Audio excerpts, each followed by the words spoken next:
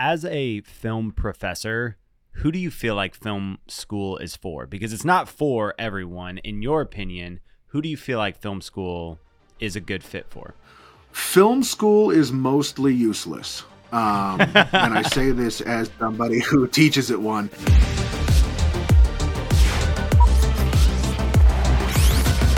Welcome back to another episode of the Rough Cut Club. I am your host, Joey Nicotra, here, the dynamic duo, back with my friend Shane Reitzhammer. Shane, how are you doing today, bro? Great, man. Loving the Dallas weather. We've got a nice, balmy 70 degrees. We get like straight from blazing hot summer to right into winter super fast, and now is like one of the most beautiful primetime seasons of the year. We're going to enjoy all 5 days of it. Yeah, no doubt.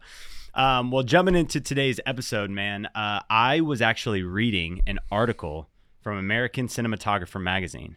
And if you have read the ASC magazine, you'll know that in the beginning of each magazine, the president writes a letter to everyone reading the magazine. And so I'm actually going to read an excerpt that I was reading from the magazine from the president. And it says, "No one succeeds without somebody rooting for you. Thinking back on our career, we know that for each project we did, someone wanted us to succeed. We believe it is a truism that no cinematographer succeeds without somebody wanting success for them. That backer can be a formal mentor, a random collaborator who wanted to further a career, but it takes support and encouragement to succeed. And for this reason, it is wise to cultivate as broad of a network as you can while developing your career." And I thought that was super awesome. And I just want to, one, give you some of your flowers while you're still here, because Shane has actually been a mentor that believed in me before anyone else to help slingshot my career. And so I wanted to encourage some of the filmmakers that are listening to get connected with either a mentor or a company and find someone that believes in you to start building your career and provide opportunities for you to get to the next level, man. So I thought that was super dope from them. Dude, I love those flowers, bro. That was really nice. And man, that's what this kind of podcast is about, too. Dude. We just want to get connected with more and more filmmakers and even our listeners and provide value in the marketplace for everyone so that we can all continue to grow and improve our craft together. So, man, that's and shout out to the magazine, right? That's, man.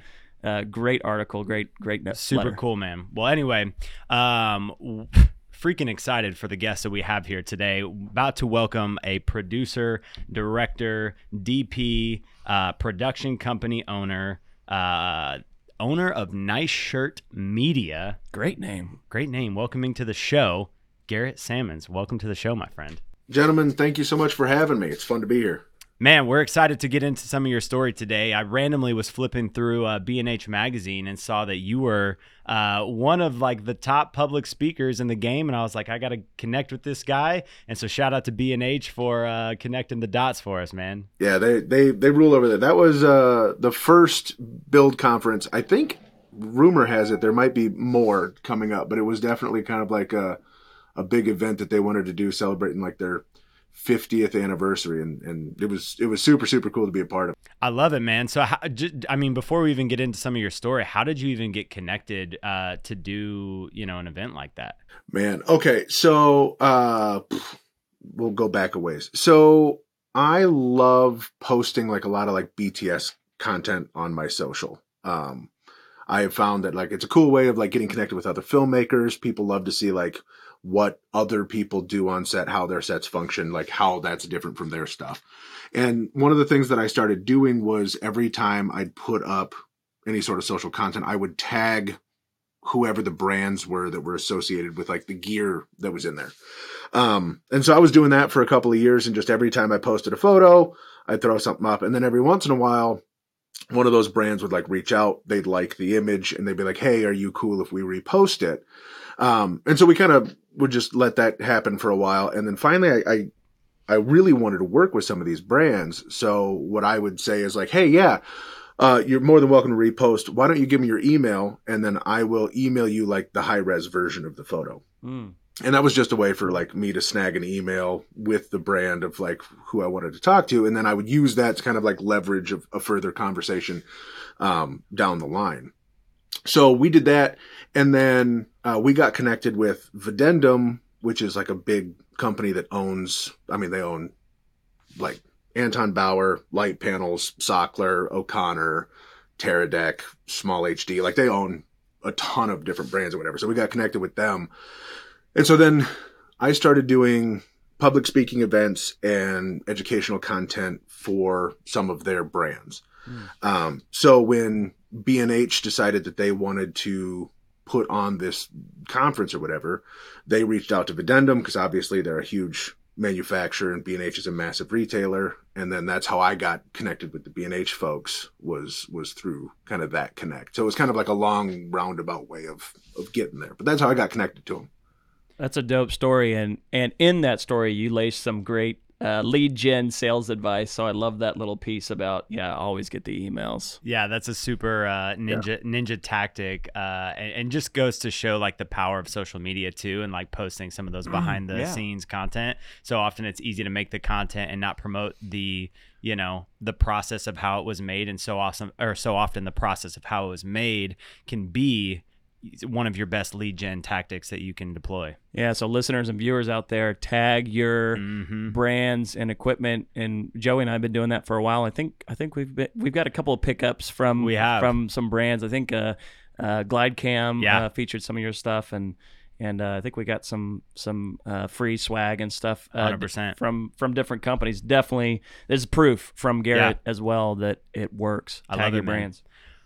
Well, dude. I can't take full credit for it. I got to shout out my buddy Chris Vanderschaft. So Chris VTV on all social or whatever. He does a whole bunch of like phantom slow-mo, bolt arm stuff. So he's doing really cool stuff, and I learned that from him. Yeah, Chris is the GOAT. He's awesome, man. His phantom slow-mo stuff is watch that all day. Well, dude, I want to hear a little bit about how you got kind of into the industry, what you're doing now. You're public speaking, you're, around the world and back doing this and that. Kind of want to hear a little bit about how you got into the industry and what you're doing now, man. Sure. So I was born and raised in LA. So, kind of in the heart of the deal. And then I grew up on like commercial film shoots. So I grew up kind of like seeing how like the big oiled machines work for like car ads and tech ads and that kind of stuff. So like from junior high, I was like, this is the dopest thing in the world. There's nothing else I'd rather do than this. Cause like, how cool is this? So, when I was 20, I moved to Michigan. So kind of like the greater Detroit area, which is where I'm at now. There was a big tax incentive for the film industry. I moved here. So I sold my business that I had in LA. I moved here, and, it's funny to move out of LA to kind of make it in this industry, but hands down the best thing I ever did.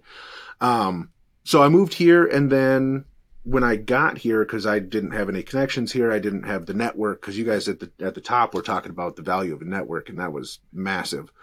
So I enrolled in a film school, even though I was already a working professional, just so that way I could start to meet people who were doing or wanted to do the same thing that I was doing. So got halfway through that program. They asked me if I wanted to start teaching there. So then I just kind of stopped being a student and then started teaching there. And that was 10 years ago or so.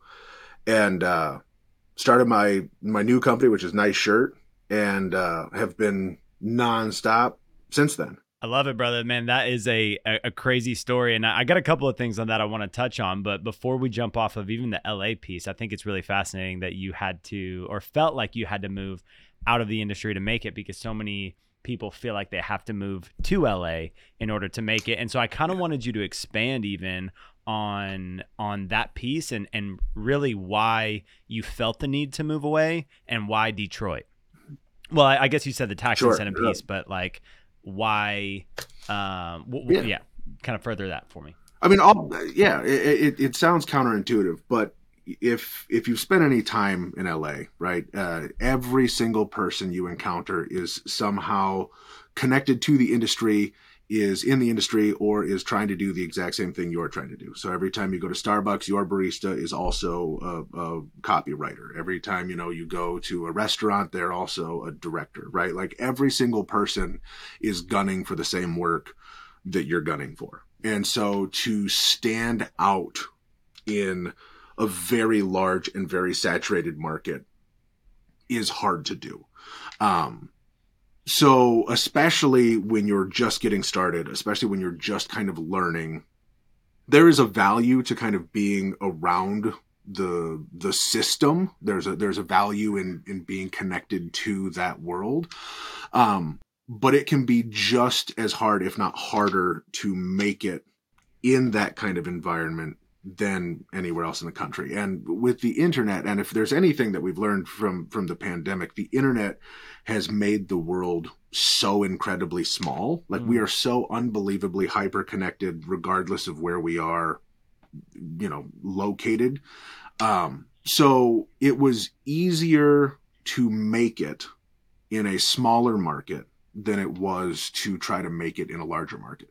And I mean, there's other, like socioeconomic stuff involved, right? Cost of living in LA is absolutely bananas. So the amount of money that you have to make to then offset your cost of living is insane. I could make half of what I would make in LA here and live twice as well, just because the way that life is structured when you're not there is so much different.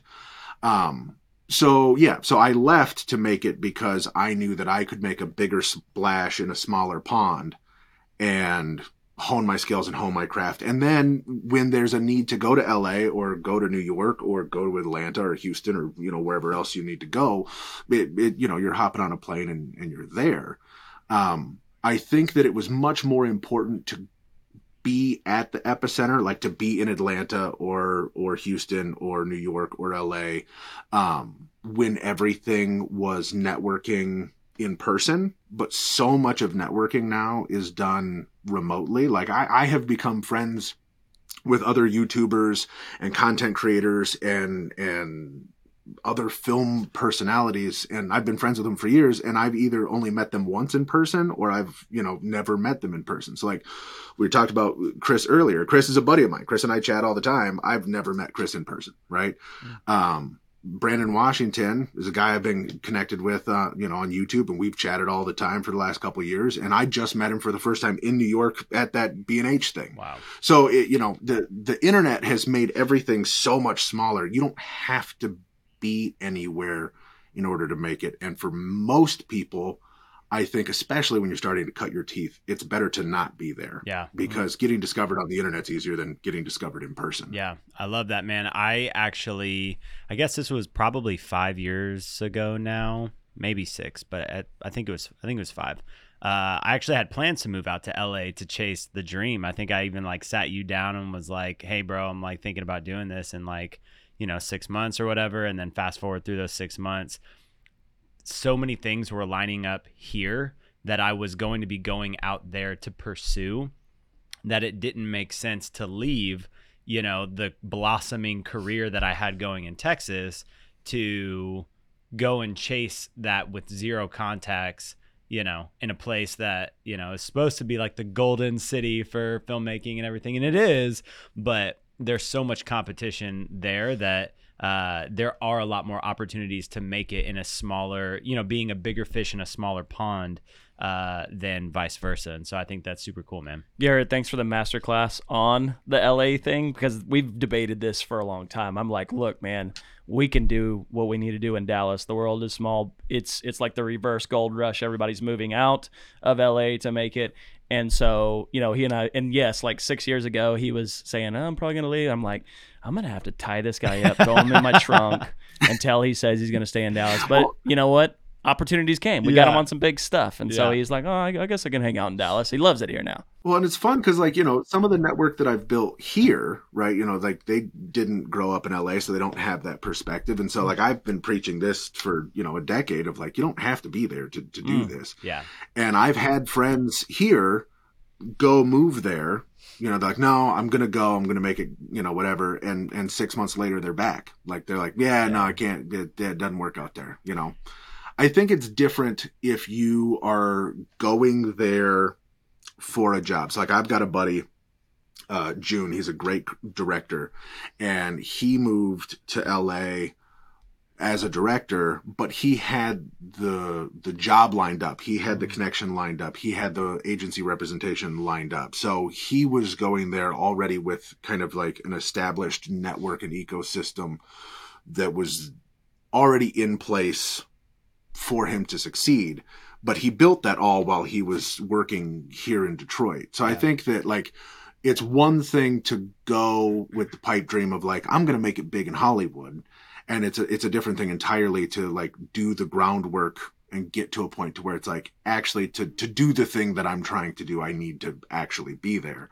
That's a very different thing. I think to play devil's advocate to this whole conversation, the one thing that I think always was in the back of my mind was that they're like all of the top dogs in the world who are, you know, directing the most elite films ever made, that are DPing the most technical projects that are happening to date, are all in this ecosystem. And I think that the big pull is to just be the small fish in a pond, because there is a beauty to that too, where it's like if you can just absorb a fraction of the information that you're learning from some of the best in the world, eventually that's going to help accelerate your career as well. And I think that was probably the driving force for me, is to like, I want to be the dumbest person in the room again, because there's a beauty in, you know, having a blossoming career but not being challenged as much, and then also being like a small small fish in a big pond and learning from some of the greatest in the industry. And so I think that was really where the war inside me was. Garrett, I still got some work on Joey, it sounds like, but you know, hey, I appreciate your wisdom on that, and I couldn't agree more, man. And I want to throw this in on a like a commercial production company like us and you guys, like it's like after the pandemic, you know, to your point, like before I was going to do my closing, you know, sales, my pitches and all that in person. We have more time now. Not only are we more connected, I can do a sales call with somebody in Arizona or New York, and maybe they're shooting locally, maybe we're going to go shoot there, and we can do that so much quicker. I don't have to be in person. I don't lose the transit time, and so I have more time to build those pitch decks and you know, we're all these different ecosystems now are so connected. And I just remember when the pandemic rolled around, I was like, dude, I should have bought some stock in Zoom and, you know, Riverside, the app we're using now for the podcast, all the virtual stuff, man, because even corporate world has adopted that way of life now. That's totally normal to not wear pants and do a meeting, you know, on Zoom, and that is totally fine. And so, man, I love this new world. One great thing that came out of the pandemic was the virtual concept of doing business this way. Yep, I love it, man. I love it. Speaking of business, I don't remember the last time I had a closing meeting in person. Like even for local, I don't know the last time. Like everything, like I was on a call before this podcast where two of the people were in St. Louis, one was in Phoenix, one was in Detroit, and one was literally 3 minutes down the road from me, and we were all in this kind of collective, you know, Zoom meeting, and that's how they all are now. We did a shoot, peak pandemic. We did a shoot with WeWork where the director was in Israel, the producer was in New York, the subject that we were talking to was in Detroit, and so I was patching in producer, director was directing remotely through this thing, and like we built a teleprompter with like FaceTime into it so that way they could like all talk and whatever. It was wild, but the fact that like we're so connected now allows for a style of production that's faster, that's more nimble, and it kind of cuts out some of the bloat that was kind of like floating, especially in like the commercial space pre-pandemic. Mm-hmm. Yeah, I couldn't agree more, man. I love it, and I remember that too. I had, you know, producers on Zoom, and we would have the laptop up so they could see, you know, here's video. Oh man, it was quite an interesting time, and a lot of virtual recordings, man. We were doing Riverside recordings for some of our clients when it was all on lockdown and stuff. I mean, the media needs didn't stop, you know, it's just how we went about it changed, and I think for the better now. Like you said, I think it's created a great workspace for us. Speaking of the workspace and business, so Nice Shirt Media, how'd you come up with a name? I love like origin stories and names, and meanings. So why a nice shirt? I wish I could take credit for being creative and all of that. Really, it was kind of just a dumb thing that happened that kind of made it all work. I had a business partner when I started this company, and we were going to his family's house, and he hadn't seen his family in forever. And so we all walk in, and his dad goes through and gives everybody hugs, and then just looks at his son, who's my best friend, and he looks at him and he just goes, "Nice shirt," and then just like left and the room, like no hello, no hug for the son, no like nothing. It was like the most casual, like I know who you are, kind of a thing. And we were so tickled by it that was just the name that we came up with. But so it's not a great story, but that's how we ended up with it. I love that story though. It's got a lot of meaning, and it's fantastic. And I'm over here laughing, man. That's great. I love it. Nice shirt. Well, one of the things on your website for Nice Shirt that I kind of wanted to pick your brain on is, I think one of the things that you kind of pride yourself in guiding clients through is creative strategy is how you word it. And so I kind of wanted to talk to you about like, what does that even mean? Why is it important? Obviously creative strategy is important, but I want to hear from you like where the need is right now for clients to have that strategy, because everyone can make a video nowadays. Like, all cameras look pretty dang good right out the gate. You can throw, one light up and you got enough, good lighting for social media content. But the strategy in how you roll all of this out is what matters at the end of the day more than anything else. And so I kind of want to hear from you what kind of creative strategy you're providing and why that's a pillar stone in your business. Great question. It's a big question. So when I first started in marketing and advertising, because I started in marketing and advertising, kind of backed my way into video. It was right at like the .com web 2.0 boom. And it was a time where not everybody had a website. So really what it was everybody needs to have a website. So it was convincing clients of the value of being on the internet. That then transitioned into now everybody has a website. So having a website isn't enough. Your website needs to be responsive. It needs to be, fast. It needs to be high quality. Like everybody's got one. So you have to differentiate yourself somehow. Mm-hmm. Shortly on the tail of that is when, video on the internet became a thing where like now video can be online. And not everybody had video. So then it was this whole push of, well, you should have video. Video is important. We can sell things at this much higher ROI. Your KPI hits can be, X, Y, Z, all of that stuff. We've now entered the space where everyone has video, right? So it's kind of this cyclical thing to where having video content is now assumed, right? If you aren't on social media, you're probably not as reputable of a consumer-facing company as you otherwise would be, right? So it's no longer convincing clients of the value of video. Everybody has video. And now that everybody has video, we now have to rethink how we approach video because just having it isn't enough. So this is where creative strategy comes in, because as you guys know, and as filmmakers know, the production portion of filmmaking is the most costly, right? That's the most expensive part. We can scale pre-production, we can scale post-production pretty fluidly and make those kind of margins work. But when it comes to the actual production, there are a list of hard costs. So convincing clients or discussing with clients, hey, we need to invest X amount of dollars for X amount of content, right? That conversation really isn't about how many deliverables you're providing. The value in what we do in the commercial space is what the return on that investment is, right? That what are I getting in response to it, right? So from the outset of whenever we're kind of putting together projects, whether they're full-scale campaigns, whether we're kind of coming in and assisting agencies on the production side of kind of a multi-channel campaign, however it is that we're structuring this, you want to make sure from the outset that you have trackable metrics, right? You have to establish with a client, what does success look like with this campaign, right? Like what are we actually doing here?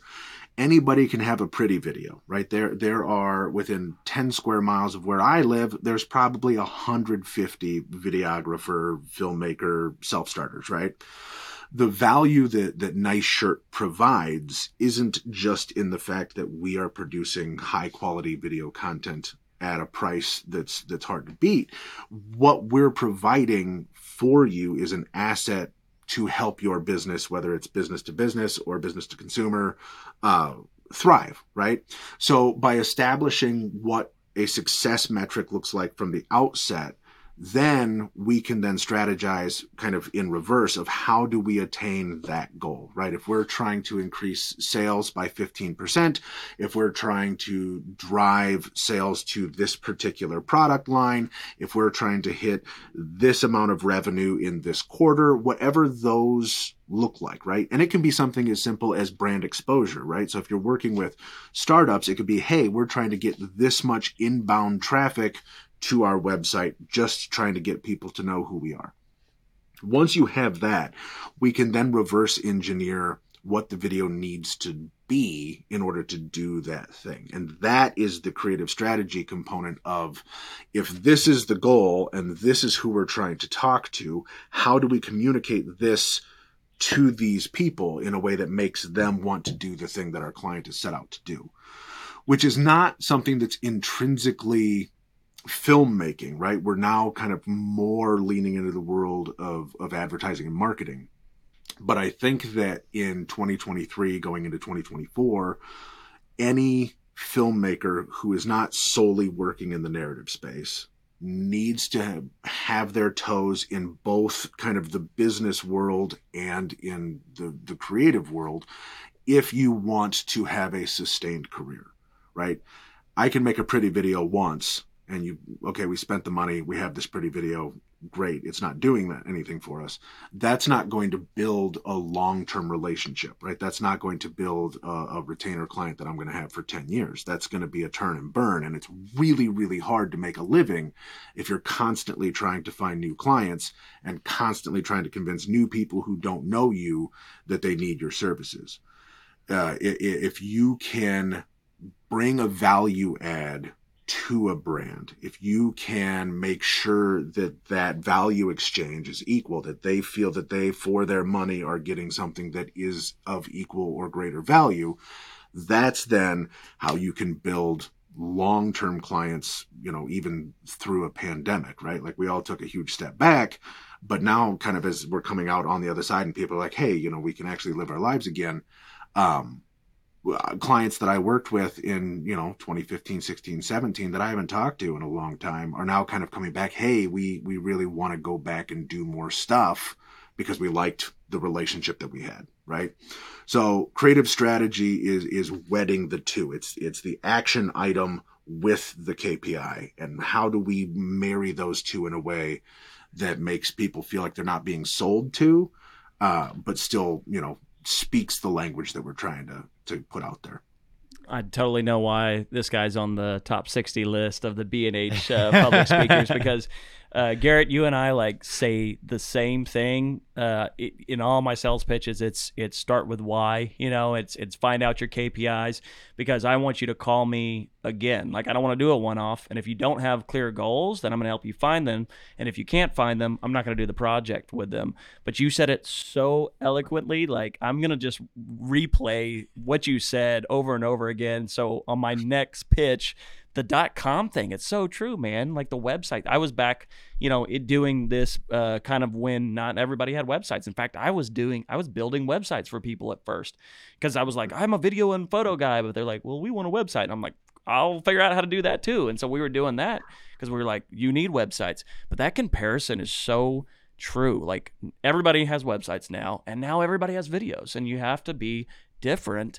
And that is where that creative strategy comes into play, to make sure that they're going to get some KPIs out of their, and ROI at the end of the day. They've got to have that return on investment for them to call you again, and for you as a company to stay in business. So Dude, yeah. Let's rewind this, play it over again. If you've watching or listening to this, that was money masterclass right there. Shane is tapping me under the table like he's freaking saying everything perfectly right now. Yeah, he's like so hyped. But oh yeah, this is one of my favorite episodes now. Well, this is great. And dude, that like it's so like Shane and I have this conversation all the time with like trying to find, you know, the creative strategy that's going to work for an individual project. And right now there's more of a demand for people to be active, especially on social media, with like constant content coming out.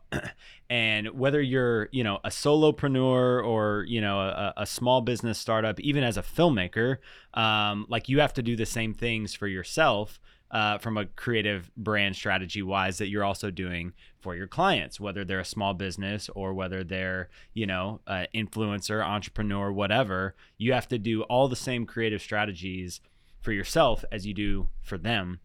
And so I'm curious, are there some like top level generic basic creative strategy that you recommend for, you know, most people that are trying to be successful in marketing themselves online?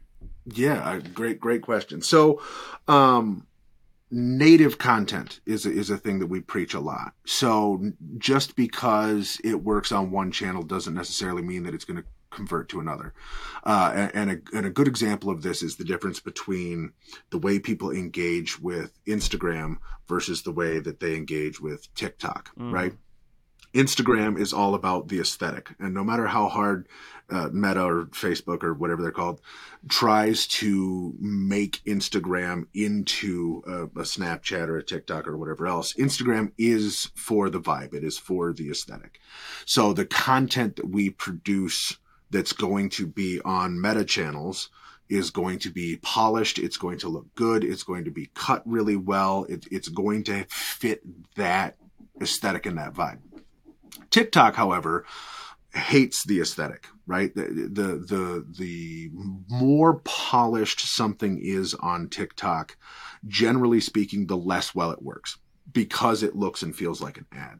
So we even did a case study with a client where they were unsure of kind of how they wanted that deliverable to be, but it was going to be a TikTok series. So we rigged out a cinema rig, and in the front of the rig where we had the camera, we then flipped a phone upside down to get this lens as close to the lens of the cinema camera as we could. And we set up and we filmed side by side, both on the phone and on this. And then we just did sound sync and post, cut it all together, and then had duplicates of all of the deliverables, both with the phone and with the cinema camera.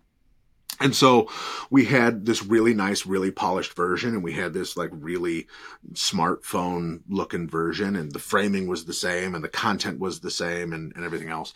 And the phone version on TikTok outperformed the cinema camera 6-1. And it was solely because you have to understand the market that you're going into. You have to understand who the audience is. So for anybody who is working on self-promotion, right, whether it's for themselves or their brand or their client for that matter, it's not a one-size-fits-all, right? Early on, there was this idea of, well, if we frame everything wide and we oversample our resolution, we can then just reframe for vertical, for horizontal, for square, and then just kind of, you know, take everything out that way. That is not as successful as making native content for channels. So going back to that conversation you have to have with the client at the very top, in addition to understanding what success looks like, prioritizing what verticals and what channels they are prioritizing both for their brand and their brand's industry of like, where are the people that you're trying to reach?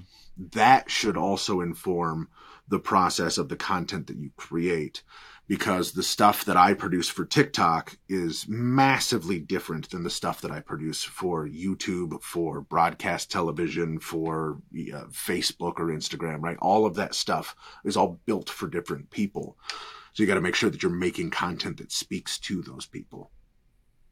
Dude, mic drop moment right there. That was so good. I've never actually thought to take a phone and rig it upside down to shoot the exact same content. most of the time what we do is we'll take our actual camera when we're doing like social media content, we'll just turn it vertical, and we'll shoot everything vertical, but we still, it still is really polished. Yeah, it still is. It's, shoot with full frame camera. It's got a full frame look to it, So we've even dabbled in, we do some ad campaigns for some of our clients, smaller clients. And so, A/B testing, we call them like the polished video, which is show the production value, very nice. And then we do, an iPhone, video, and it's self shot. Sometimes we're like, you're going to be walking, doing this. You're walking downtown and you're talking about XYZ product. And we run those tests, and it depends on your target audience and the platforms, but it's so interesting. It is not a one size fits all. It's so interesting watching those campaigns and going, and even in the campaign, is it a retarget or is it your first, is it a cold, like they don't even know who you are? People respond to the crappy videos so much more than the polished. And then in the retarget, or at least in this one campaign that we did, and then the retarget, they respond, we get more views, more click-throughs in the polished version, because now they see that you invest, this company, this brand has invested in video, but at first nobody wants to be sold to. So if you're running an ad campaign, it's like, nobody wants to look like an ad, which is interesting. Yeah. In fact, lastly, we just did a broadcast spot for this company, and we've been, it's one of those clients we've had for 4 or 5 years and made it through the pandemic with them, and KPIs and ROI. And the last couple of projects we've done, they've asked us like, hey, can you make this look less good, because they're chasing after that. Like, we need it to kind of like, don't bring out the red cameras and stuff. We want it to look kind of crappy, because we're getting better response metrics on the worst video. And then I got to go tell Joey, he's DP on most of the stuff I direct, and I'm like, hey man, can you shoot with your iPhone? That's what the client needs. Dude, it's such a weird time to be a DP where there's like a higher need for video than ever before, and the demand is for me to shoot on my iPhone. Like, it's just, but there's a good mix. There's purpose for every platform, for every target audience. It really, it all depends on 100%. On who you're trying to reach, and then like you said, what platforms are they consuming their content on? Yeah. And even like, I'm on all platforms. But I go to TikTok for, that's my lunch break. Like, I go just to like turn the mind off. So any ad, you know what I mean? I'm like, skip. Like, I'm not watching that. But, Instagram, exactly right. I'll go and kind of get into the aesthetic and the vibe and see, and then like go down the rabbit hole of like, who is this filmmaker? And like, let me go to their website. So it's a whole different process depending on what platform you're on. Yeah. So true. So true, man. Gosh, I'm learning so much on this too. This is great, Garrett. Keep it going. What, Joey? I love it, man. Ask more strategy questions. Yes. I'm just absorbing it. Well, dude, even there's a lot of people that have small production companies similar to Nice Shirt that listen to the podcast and are our target audience. And so I'm curious what some of the most impactful things that you have done for your business to help like you gain traction and grow as a small production company have been, throughout your career. Great question. So going back to kind of my roots of kind of like the early web kind of deal, the best thing that you can do for your small business, first of all, have a website, please, for the love of God, have a website. But pay for search engine optimization. There's two kinds. We're getting a little bit into the weeds here. Don't invest necessarily in pay per click, which is where you pay for a campaign on Google throws up an ad, you're kind of up and around. It's fine. It'll drive some initial traffic, but if you don't have a specific call to action, you're not going to really get a whole lot out of it. What you really want to spend some money in is what we would kind of call organic SEO or offsite SEO. And specifically, you want to do it for the market that you're in. So you can do geocentric SEO. And there are places like, I think I did it on Fiverr, which I don't know if you guys know what Fiverr is. Yeah. It's a great website where you can pay people nominal money for things. I think I spent like a total of $300, and I hired 5 or 6 different SEO people that were doing kind of like various things like backlinking and geocentric stuff and whatever. And so I paid out some money, and I gave them like the key terms that I want people to look for. So if somebody's looking for a Detroit filmmaker, or they're looking for, whatever, these are the things that I want to do. And they go through, and you pay money, you do that, and then you see literally zero effect for probably 4 or 5 months, right? Mm-hmm. So you're just like, great, I just threw money away, and as a small business owner, that's a chunk of change. But what that is going to do for you over time is that is going to establish you in search engines as what we like to call like a resident expert, right? So if somebody is starting to search for those things, your name is the one that's going to keep coming up. So I would say at this point, 2/3 of the business that Nice Shirt gets is unsolicited inbound traffic from the web. So, I'd say probably 65% of our clients that come in are coming from, hey, I looked up, up people in your area for this thing. You guys are the ones, let's do some work together. And those relationships start a couple of different ways. So, we do a lot with clients who are in LA or San Fran or New York, right? And the reason why they come here is, it would start with something like a case study video. Hey, we've got a client out there. We want to do a video. It's, more cost effective to hire a local production company. You guys came up, you want to shoot that. Great. And then that's the start of a relationship that we go through, and do it that way. It could be a global company or a nationwide company that has a presence here. So we first got connected to Adidas because one of their flagship stores is in the Detroit area. And so they wanted to do like internal training stuff. They reached out, hey, can you help with, this internal training stuff? That's great. That's fine. Also, by the way, Adidas, here's this cool spec ad we shot for a sneaker. And you kind of build it that way. But I think the most important thing for business owners, other than having a presence, be on social media, be on LinkedIn, be, in the web, building that SEO is massive. The other thing is Google My Business, right? So Google has the My Business thing where you can set your business up on the map. Like, so when people are searching for things on Google Maps, like it'll pop up that way. Set up a Google My Business account. It's free, and it is going to assist with the rest of that SEO. So, you can get ratings from favorable clients. Don't reach out to clients you have bad relationships with. They won't leave you the reviews you want. But if you got good relationships with good clients, get them to give you reviews, be on Google Maps, show up in Google search, and you will be blown away by, over time. It's not going to happen overnight, but over time, just how much that engine is going to drive traffic for you. And that's so important too. It is time. It's a time game, kind of like the social and YouTube as well. Like a lot of people starting out, even we have clients. We're like, we want to be big so quick, and you're like, bro, you got to start now, and you can expect results in 6 months to maybe 2 or 3 years, depending on how much you're investing into your strategy and into production and spending in this. And we've done some SEO, same thing. It's like the results come way later, but it's worth it, and to your point too, absolutely. The Google My Business, man, such a huge player now, especially with Google rolling out how they do the pages. Now it's infinity scroll, right? So it's not like you're on page 3. It's like, no, you're number 21 or you're number 3 and that whatever it is. But then Google My Business, man, they've dropped that right on top of all of that.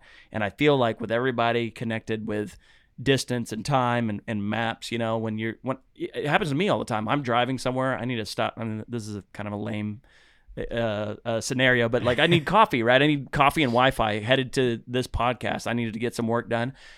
You pull up Google My Business and you find the closest one with the greatest ratings. You jump in and read, make sure that the Wi-Fi is good here. Okay, cool. Like I'm gonna go try this one. Same thing. I think happens on businesses on multiple levels. That peer review is so strong, 100%. And Google is using that to move you up in that. And so if you're the first coffee shop but you're a little bit further away, totally. But you've got 400,000 reviews, that's gonna catch my eye. And so. Yeah, I couldn't agree more, man. It's credibility too, Yeah. like for your brand. Like when you're looking for a restaurant to eat at, or you're looking for a contractor to, a plumber to fix, a toilet in the house, it's like I'm gonna look up who the best rated person is, and 9 times out of 10, I'm finding, someone off Google even before word of mouth recommendation. If it's like a restaurant or a contractor, I just go straight to Google and find someone. Garrett, I got to know, because we've invested in SEO and different, and we love Fiverr. Fiverr is awesome, but we actually use the SEO company as well. Do you guys continue to use Fiverr, or do y'all have like full-time SEO, or do you just kind of dip into Fiverr and get what you need when you need it? Yeah, I just dip in when I need it. So I used to be on the SEO side of things, where it's like you do the monthly retainer and you go through and you're paying the deal. I have, because my business's website doesn't change all that often, right? Like it's all static. So I'm not running a blog off of it. I'm not adding new content to it. For the way that I've structured my website, I didn't feel as though having a monthly SEO was going to give me the return. So what I will do is anytime I refresh the website, right? So if I'm going to change the page structure, or I'm going to change the sitemap, or I'm going to add content or whatever, I'll go through and I'll do another batch of hiring SEO vendors to go through and recache the site and do all of that. But I think probably over the last 10 years, I think I've maybe invested $1,000 in SEO total. And because the site is stationary, like it's not, it's not changing. It doesn't need to be crawled all the time, right? Like, so we are still getting a ton of inbound traffic with it just sitting up there. Love it. I'm taking notes over here. That's good, I'm gonna revisit our strategy. Yeah, and also it's what you do with it too. I think Garrett made a great point. It's the Adidas example you talked about, right? They reached out. They wanted to do the training video. I think other people need to hear this, and when we believe in this too. Spec ads, spec shoots, man, are so important, because if you want to do the work, if you wanna do projects, like nobody's gonna come to you. I just had a good talk with a actor who wants to direct, and he was like, nobody's coming to me and giving me $1.5 million to direct a low budget feature. It's like, yeah, you've got to do the spec work. You got to show that you're capable of doing that. And so it's what you do with that SEO too, like you guys already mastered, and we love to try to do too, is like when you establish the relationship, then show them the value of what you can do. Even if it's not in your portfolio, go out and create that. And if you have a case study too, on top of that, you show that ROI, you show that value that you are going to add in that project. So important in the power of sales. 100%. I want to transition out of SEO for a second and get into I could talk to Garrett all day about sales gotta get and on marketing. Yeah, okay, SEO. All right. Yeah, break us up for a second. But one of your missions is that you bridge the technical and financial gap for filmmakers today. What does that mean to you, and why is that important to you, man? So this even kind of breaks away from Nice Shirt a little bit and kind of gets more into kind of the rest of the stuff that I'm doing online. As you know, and as most small business owners know, the way that you learn traditionally is by screwing up, right? Like the fastest way that you learn, the fastest way that you grow, the fastest way that you pivot is by the mistakes that you make along the way. Which is an unfortunate way to learn, because that's a client relationship, right? That's a future contract, that is a vendor, that there's collateral with learning through mistakes, and you can by no means eliminate all of those. But going back to the top, when you guys were reading the letter from the president of American Cinematography. Having a network, right? Having mentors, having people around that can help kind of guide and steer the ship a little bit, or at least give some outside perspective, can really help minimize the amount of speed bumps that you have on the racetrack. So when I first started this YouTube channel that I am very infrequently posting on, the idea was, what's the kind of content that I wish was available to me when I was starting out. Like how can I provide something that's going to help minimize those growing pains?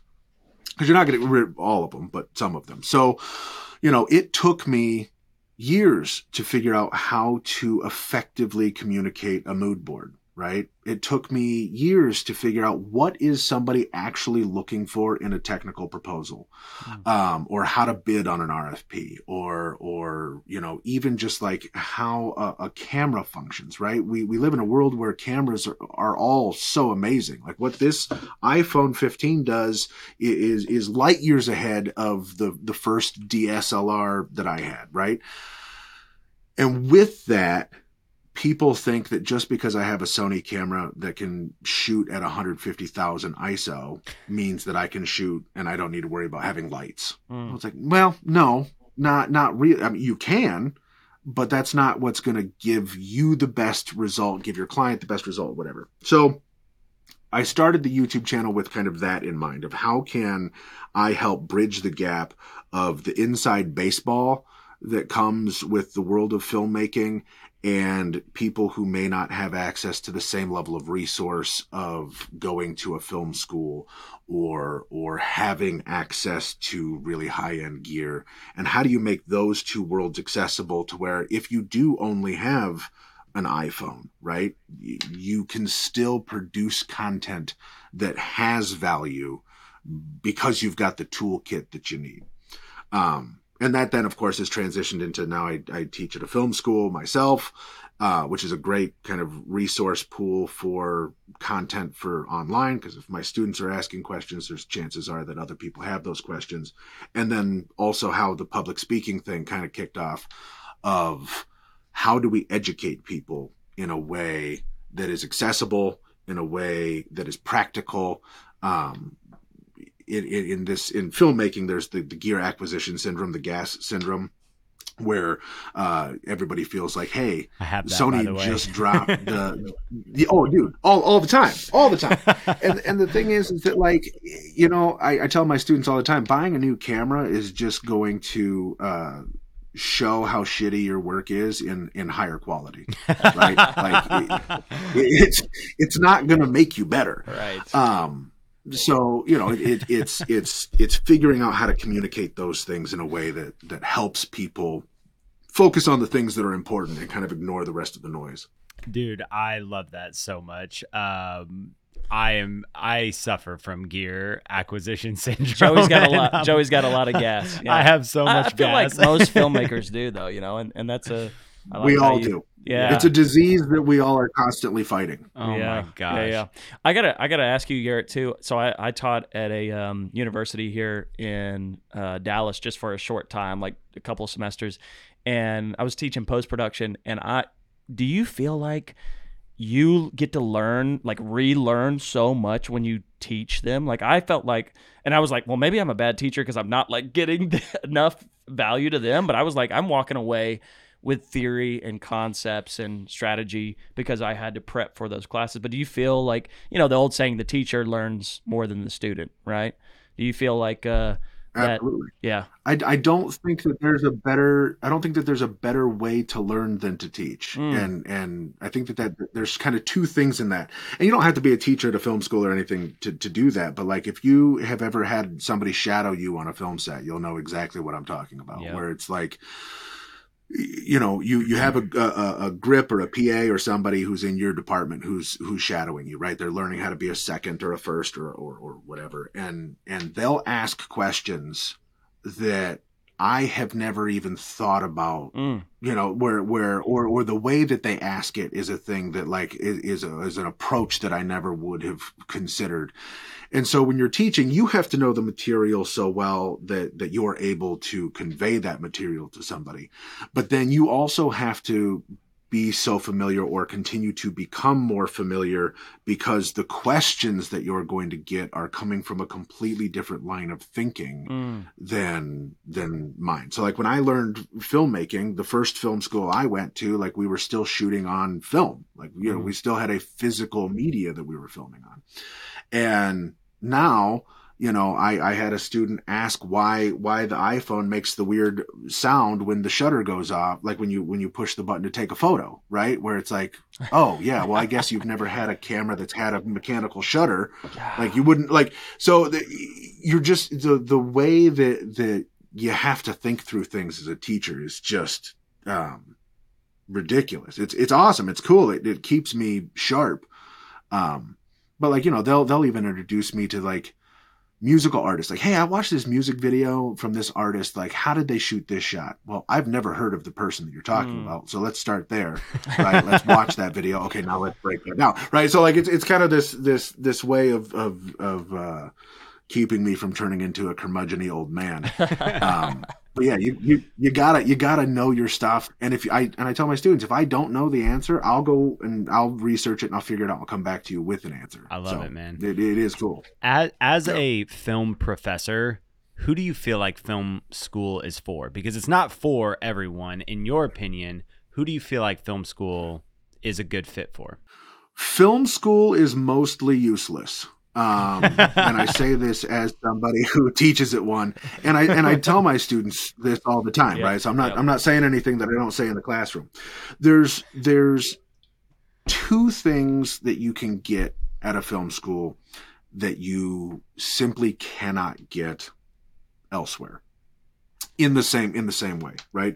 So you can learn the mechanics online. You can learn trends online. You can learn post-production online. You can learn how things function. All of the technical, mechanical components of all of that.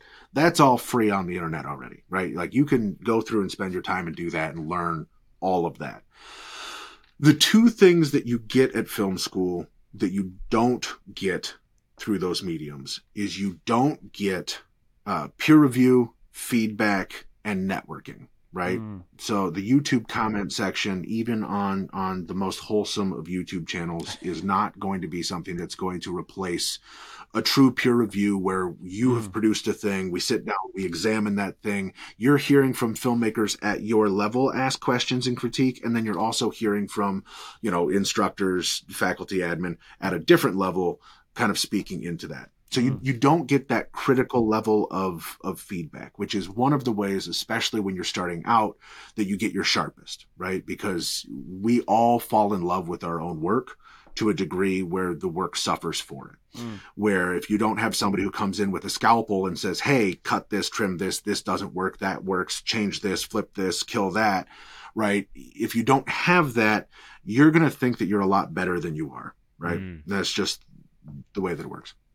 The other thing that you don't get traditionally is access and resource. So the film school that I teach at, there are cameras, there are lights, there are lenses, there are computer editing bays, there are all of the tools that you would need to be able to do a thing without necessarily having any upfront investment costs on the part of the student. So some of the students that I teach, they don't have the kind of money that would be required for the level of skill that they have as a filmmaker, right?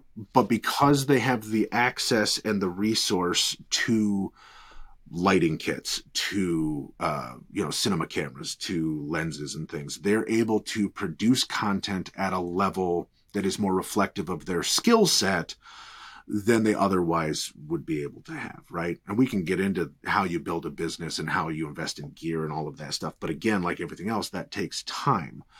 So film school is valuable for those two things. If you feel like you want to go to film school so you can like learn how to make movies, watch movies, get on film sets, right? Go on YouTube. There are a lot of good voices. There are some idiots on YouTube, as there are anywhere, but like there are places that you can learn all of that stuff. But the value of film school is building a network. You'll find people that you'll be able to work with for years and years and years. The peer review and then the access to resources. Those are the things that it's good for. So well said. Yeah, man. And it's so great to hear that too from a professor that actually teaches at a university, like the value points, because both of us went to film school. Bella back there, our tech, went to film school. Like, we come from that world, and I see, the biggest things that that I got from it was the networking piece. And I was one of the guys that like struggled to buy a Canon T5i, and I was like, I'm going to use this camera instead of the cinema camera that they have for me, and I'm going to like learn how to use the camera that, you know, I'm going to go try to freelance off of down the road. I was that kid. But you know, hearing the value points, because to your point, there is value in those areas. Like I wouldn't have met Shane had I not gone to film school. We got connected through an alumni affiliation like Facebook page, and had I never gone to film school, I would have never met the person that like I said in the beginning, was the mentor that helped me slingshot my career forward much faster than I would have had I just gone out and done everything without that mentor who was giving me the peer review, who was, you know, a guiding, you know, coach there in the beginning of me, you know, getting started. So I love hearing that feedback. I got to tell myself I did film school completely wrong because I think it was 05 to 09, took a couple extra laps. And, you know, I didn't network as much as I should have. I did a lot of that after college, unfortunately. And then the access to gear, same thing. Like I wanted to use my own cameras and stuff. So if you're listening to this episode and go into film school, do what Garrett said. 100%. Don't do what I did. 100%. Do as I say, not as I did. Yeah. Well, bro, one last thing before we wrap you out of here. You are a self-proclaimed whiskey enthusiast, man. What are the top 3 whiskeys that I should be sipping on by the end of this episode? Great question. Oh, man, that's a good question. You should have prepped me for that beforehand. Yeah. So whiskey's a wild world, man. I am the type of whiskey collector. So I have a whiskey collection. I've got about 140 whiskeys right now. Oh my gosh. Yeah. I'll send you a picture. It's kind of fun. Send me a bottle. Collected over years. Yeah. Dude, we need to send him a bottle. Yeah, I'm really easy to buy for. But I'm the type of whiskey drinker where I'm trying to find the best whiskey at a particular price point, right? So there are people who they'll spend $2,000 on a bottle. In my humble opinion, there isn't a whiskey good enough in the world to justify that cost, right? Like it's whiskey. So I am a bourbon fan, if we're kind of getting into the types of whiskey. But there are, at various price points, there are great whiskeys. I mean, I think that if you're looking for a solid kind of just sipping whiskey in like the $40 price point, Michter's, they don't distill their own whiskey, but they source their own whiskey from an OEM outfit. But they source fantastic whiskey, so anything Michter's is really, really good. Probably the best cheap whiskey that you're going to be able to find is either going to be like Benchmark number 8 or Old Overholt. Those two you can find for less than $20, and they're both fantastic whiskeys. I'm a fan of Elijah Craig. I like the way Elijah Craig tastes. Fantastic stuff.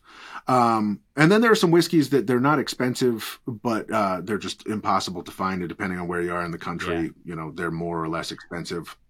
My favorite all-time whiskey is Old Weller 107, which I think like state minimum, it's like $35-$40. But it's so hard to find that when you find a bottle, somebody wants to charge you $200 for it. Don't spend. It's not $200 whiskey. But it's great $40 whiskey. I love it, man. There you go. Yeah, I'm a Buffalo Trace. I'm a Buffalo Trace kind of guy most of the time. And I just Buffalo Trace is impossiple to find up here. We can't find it. Really? Yeah, really? It's super common down here. It's like can't get it. All right, now we know what to ship him. There we go. Yeah. Yeah. Hey, I would not be mad at that. Yeah. Man, have you had Angel's Envy? Have you had Angel's Envy? Yeah, I love their bourbon. I hate their rye. Their rye tastes like maple syrup to me, but I do like their bourbon a lot. The port finish is good. There's a really cheap one. I think it's called Early Times, and I'm a big fan of that. It's like a very cheap one of the, like, I don't know, it's got like some premium sticker about its distilling process, and I forget the name, but Early Times, man. Must have been real good. He forgot everything about the bottle. Right. Well, bro, we appreciate all of the knowledge and insights into this, man. I know that you're pouring a lot back into the filmmaking community through education, you know, even being here on this podcast. And so we appreciate you pouring back into the filmmaking community to help those who came after you do a better job at a more economic price point than sometimes going to film school, even though sometimes going to film school is the best way to learn from you. So anyway, man, we appreciate you being here. Before we wrap you out of here, we got 5 questions that we like to quickly ask each of our guests. And if you could go back and do it all again differently, what is one thing that you would change in your career? Invest in lights. When people start out, they want to buy cameras. They want to buy the sexy stuff. The sexy stuff doesn't make good movies. In terms of order of operations, invest in lights first, lenses second, camera near the bottom of the list. If you've got good lights and a shit camera, you're going to make good movies. If you've got a great camera and no lights, you're not making a good movie. So good. So Pro good. point. Yes. What excites you the most about the current film industry or market? It's never been more accessible. I think that it is so cool, both from a technology standpoint and from where we are socially right now. We're hearing from more perspectives. We're hearing from more voices, and more people who traditionally have not been able to make a wave or a splash in this community are starting to. And I like that a lot. You can make higher end movies for a lot less money, and you don't have to be some rich guy's nephew in order to get something financed and made. And I think that's the coolest thing in the world. I love it, man. I love it. What is one piece of advice that you can give to filmmakers trying to grow in their craft or their business? Finish. Any movie that gets made is a miracle. Any movie that gets completed is an unbelievable feat. You're going to hate it. You're going to think that it's the worst thing that you've ever made, and it probably is. But finish it. I cannot tell you how many people have gotten 80% of the way through a project and bailed and started something else. If you want to get better, finish the thing that you're doing. That is the soundbite that's going on Instagram right there. That is so true. And it's so easy for creatives, to get swept away in the excitement of the next idea. But, one of the biggest things that I have really tried to work on in the last 3 years is finish building the bridge that you set out to build initially. If you finish the bridge to get where you're going and you focus 100% of your effort on not being distracted by the next shiny object, you are going to have a more productive career and just finishing the projects that you set out. It's so easy to do the first, 20% of a project from like 25 to, 90% is, you're in the trenches and you have to see it through. And a lot of times once you get to the 90%, point where it's like, all right, I got the last little bit, like you can get it done. But when you stomach through the trenches of the middle, that is where, a lot of people fall short and don't make the content that they could have. So yeah, and I mean, jumping in on the narrative side, we had some great talks with the Dallas Film Commissioner and some other producers, and it's like you think about, just like you said, just finishing a feature film is accomplishment, whether it's great or terrible. And when a financier or agency or anything, the market is looking at your work, and you look at somebody that has 30 short films but 0 features, or you look at a person that has 1 feature and 0 short films and they're making a feature, you go, well, it's the feature guy every time, because that guy finishes. Yep. I love it. Where do you feel like we as an industry are headed in filmmaking, and what should we be focusing on? Oh, man. Okay, so this is the inverse of the last thing that I said. Because there are more and more voices that are getting into this industry, and because it is more accessible and there's far fewer barriers to entry, I think we're going to hit a saturation point in the same way we did with websites, where everybody now is going to be able to make great video, right? The quality is not going to be the thing that separates you. The thing that is going to separate you is going to be your distinct voice in it. And I think finding your voice is a hard thing to do because it takes time. in one of the classes that I teach, it's in cinematography 1. The first assignment is to find a 20 to 30 second scene from a movie or a show that you like and to perfectly shot for shot recreate it.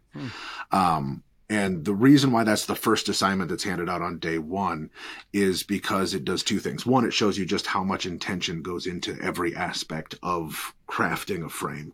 But the other thing is that no matter how hard you try, no matter how good of a filmmaker you're not going to do it the exact same way because what you're bringing to the table is different.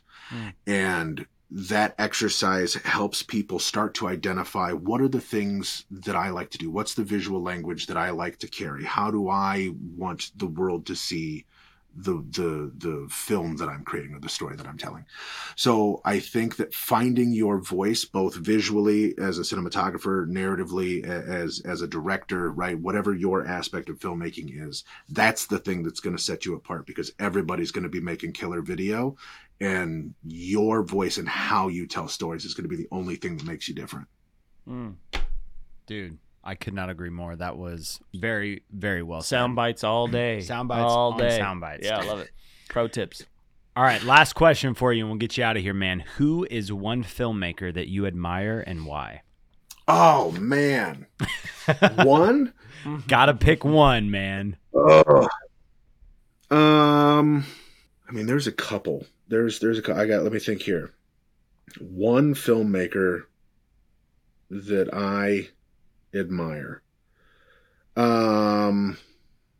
Rachel Morrison's amazing. Her work is incredible. The way that she lenses and frames things is pretty nuts from a visual standpoint. I think I tried to reach out to her to get her on the podcast, and I didn't hear back from her. So. Oh my God, you absolutely should. I mean, I'm gonna keep amazing. knocking on her door because her work is awesome. Her work, everything she does is just unbelievable. I think the best movie I've seen in the last 10 years, just top to bottom, is probably Everything Everywhere All at Once. Dude, I have been wanting to watch this movie. Yeah.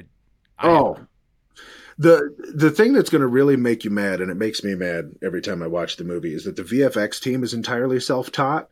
And so when you watch the movie and you see the visual effects on it and see what they did just by figuring it out is mind bending. But everything that they did, the writing is incredible. The framing is incredible. The story is incredible. I mean, it's just top to bottom what indie filmmaking should be. So everybody involved with that is on my list right now. I love that. That's awesome, man. That's homework. Movie night, dude. Soon? It's literally on my phone of like movies to watch, and I think it's like only on Showtimes or something like that I don't have, and so I need to just pay for the. We'll find a friend with a login. Yeah, I'm gonna use the company card, Shane, and I'm gonna buy it. So anyway, dude, Garrett, this has been an incredible episode. Thank you so much for coming by the studio today, man. We appreciate all of your wisdom and insight, man. This was a really enjoyable episode, so thank you again for coming by the studio. For those that want to get connected with you, what's the best way to get in touch, man? Best way to get in touch is on Instagram. You can just reach me at my name, Garrett Sammons. It's where I'm most active. So if you got questions, comments, things you guys want to talk about, DM me there. That's where I'm most active. YouTube, also just my name, Garrett Sammons. Far more infrequent on there than I'd like to be, but that's where kind of the more deep dive content goes. I love it, man. Well, you have some really great content that has been fun to watch. I caught up on a bunch of it before this episode, and he's got some really, really great stuff. He's a good follow for sure. So highly recommend it, man. Thank you again for coming by the studio. This has been an incredible episode of the Rough Cut Club, and we will see you all next time. Thanks.